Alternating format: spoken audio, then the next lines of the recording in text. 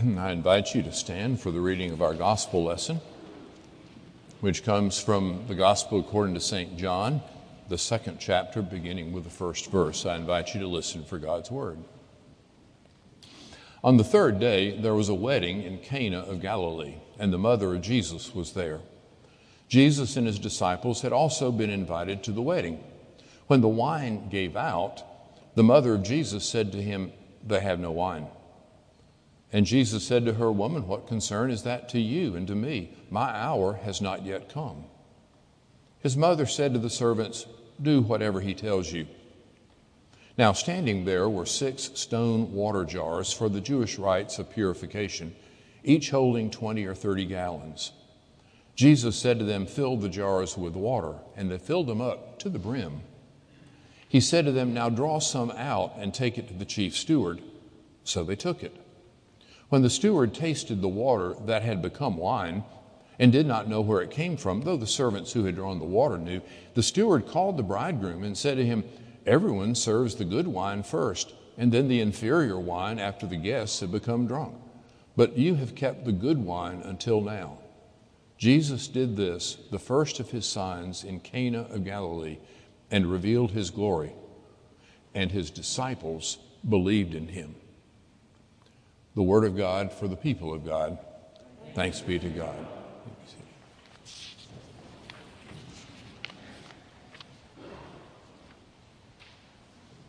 Let me tell you about Sam. Sam lived a rough life on the Georgia frontier, sort of west and north of the new city of Atlanta. He lived in several different places up there. For a while, he lived in what we now call Cherokee County, but at the time he lived there, it was Cherokee Country on the Georgia frontier. It was a hard life, but he worked hard. He was a hard worker. He built up a farm, made it productive. He ran a store. For a while, he was sheriff of one of the counties he lived in. He had pretty much built up, as I say, not a lavish lifestyle, but a good life. When the Civil War came along, he was one of those Georgia farmers, small farmers, who was opposed to secession, but the Civil War came anyway and wiped out everything that he had worked so hard to acquire. Sam had little use for religion. His wife was a devout Baptist, very strong, very firm. She loved her husband, but she wished that he would pay more attention to matters of the Spirit. But in 1869, something amazing happened. Sam went to a protracted meeting, revival, long series of religious services. Sam went to a protracted meeting in the town and was converted. Nobody could believe it, especially his wife, who viewed in the little church where this protracted meeting took place. It was one of those where the men sat on one side and the women sat on the other. Maybe you've been to some of those. When I was in Wilkinson County, one of the closed churches on the circuit was like that. I got to walk in and sort of feel like I was walking back in time. Anyway, his wife saw Sam struggling with the decision to come forward and answer the call, and she went over to him and she said, "Sam, if you will join this church, I will go with you." Notice, she did not say, "I will join with you." No, she was a firm believer in her Baptist faith, and she attended worship with Sam, whereas for the rest of their life together, while never changing her church membership. The next morning, Sam addressed the family, and there were numerous children around the breakfast table, and he said, "You know that I joined the church last night, and I don't know a great deal about religion, but I think we need to have prayers. And I don't know how to pray, so I have gotten," and he pulled out an Episcopal Book of Common Prayer, and that's how they had prayer for the family from then on. Through this and his other parts of his life, Sam became the primary and the foremost influence on his children. Sam's last name was Candler. He and his wife had numerous children. The two that we'll spend time on today are one, Warren Candler, who became a bishop of Georgia Methodism, for whom Candler School of Theology at Emory is named, Creed and I being graduates of that august institution. The other one we're going to pay attention to was Asa. Asa was a pharmacist, almost self-taught. He worked for different drug companies, but he realized he could make more money by developing and selling patent medicines. And so he bought a rather nondescript product from a Dr. Pemberton who had put this together, and that nondescript product, with Asa's good sense and promotion, became Coca-Cola. You knew the story from the moment I mentioned Candler. By the way, I thought about putting a Coke up here on the pulpit and saying, do you know what Kirby Smart and I have in common? We both speak with a Coca-Cola here on the podium, but I decided I probably shouldn't do that. So, but it's here. Both Asa and Warren and the other children, one of whom became a judge, others had different distinctions, were tributes to the living faith that was found by Sam in that protracted meeting and in the life he lived after it. Now, you say, what does Coca-Cola have to do with huge stone jars that turned into wine? The story is that Jesus came to Cana and he found a crisis. The lack of wine at a wedding feast. Well, if you invited friends over for dinner and you ran out of green beans, that would be an embarrassment. In ancient times, if you invited the whole village to a wedding feast and you ran out of wine, that would not be an embarrassment. It would be a crisis. The family would be disgraced for years to come. And that is what Jesus walked into. Weddings in that day, I'm told, lasted a week. First, there was a torch-lit procession to the bride's house after they had reveled a little bit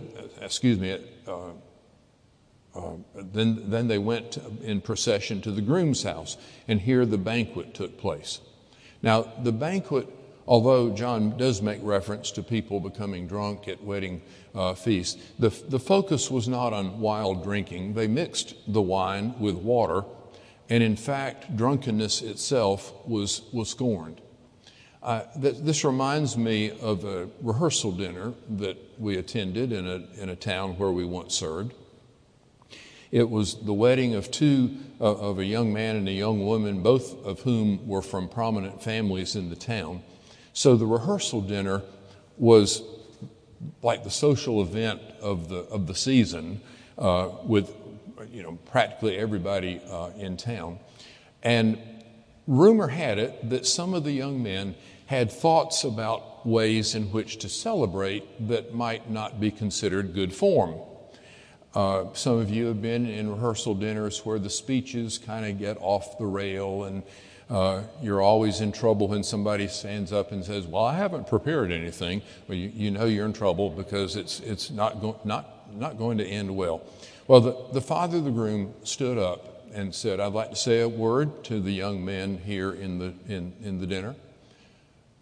Your mothers are here. Your grandmothers are here. You do not want to embarrass yourselves in front of them. And if you ever want to be invited back to our family camp house in the future, you need to behave yourself tonight. They were extraordinarily well behaved all during the evening. And it was, instead of the disaster waiting to happen, it became one of the more enjoyable wedding rehearsal dinners that we've been a part of. So it wasn't about getting drunk, but not to have enough wine was a terrible crisis for this family. Now, notice John tells us that there were stone jars there for purification. John never wastes a detail. The water for purification was in stone jars, not earthenware jars, because they were subject to contamination, with a reference to Leviticus about that. And what John, I think, is saying here is the stone jars, empty as they were, prepared, ready for the Jewish rite of purification. The stone jars represent the Jewish faith which they all shared at that time. Jesus does not reject it. Jesus does not throw it out. Jesus fills it with something new. And that, I think, is what John believes happens when we come face to face with Christ. Jesus does not scorn the faith that they shared, but rather he transforms it, giving them something new, something as different from water as is wine. So different is vital faith from the routine practice of a hand-me-down faith that means nothing to us. Indeed, Coca-Cola has been scorned in different parts of our culture as, that's just 99% sugar and water. But it is that tiny little difference that makes it not just a useless little concoction by Dr. Pemberton, but the foundation of a worldwide empire. In fact, just about every Methodist institution in Georgia is on a better financial footing because of Coca-Cola stock and the way that has been managed through the years. Back in the 90s, Leonard Sweet said that the three best-known proper names in the world were Jesus, Elvis, and Coca-Cola. And he did a sermon on it. Jesus represented the spiritual culture. Elvis represented the entertainment culture. And Coca-Cola represented the consumer culture. And while over the years, and I've heard a rumor, I'm not sure if this is true, but I've heard a rumor that Elvis has died. I'm not sure about that. But I think maybe Elvis might have declined a little bit since Leonard Sweet preached that sermon. But I think that Jesus and Coca-Cola are still right up there pretty near the top. And the lesson we would draw from this, and you knew there had to be some sensible lesson in the middle of all this nonsense, is that something happens to ordinary life when Jesus steps in. In the late 50s, early 60s, an Episcopal layperson whose faith came alive named Keith Miller he wound up writing a number of books. The first one he wrote was called The Taste of New Wine, because that described for him the excitement of the new faith that he had found, replacing the rote and ordinary practice of religion that had shaped him until that time. He said that this faith gave him a new dimension of life. It's not different from his ordinary experience, but it transformed his ordinary human experience. Another great preacher more recently gone on to glory, Ellsworth Kalas, grew up in Iowa. If you've been reading about the Music Man and all the stuff about Iowa, we're glad to see you, even if we never remember to mention it, and so forth and so on. Ellsworth Kalas talks about the culture of hard work that he grew up in, and practicality. He said our weddings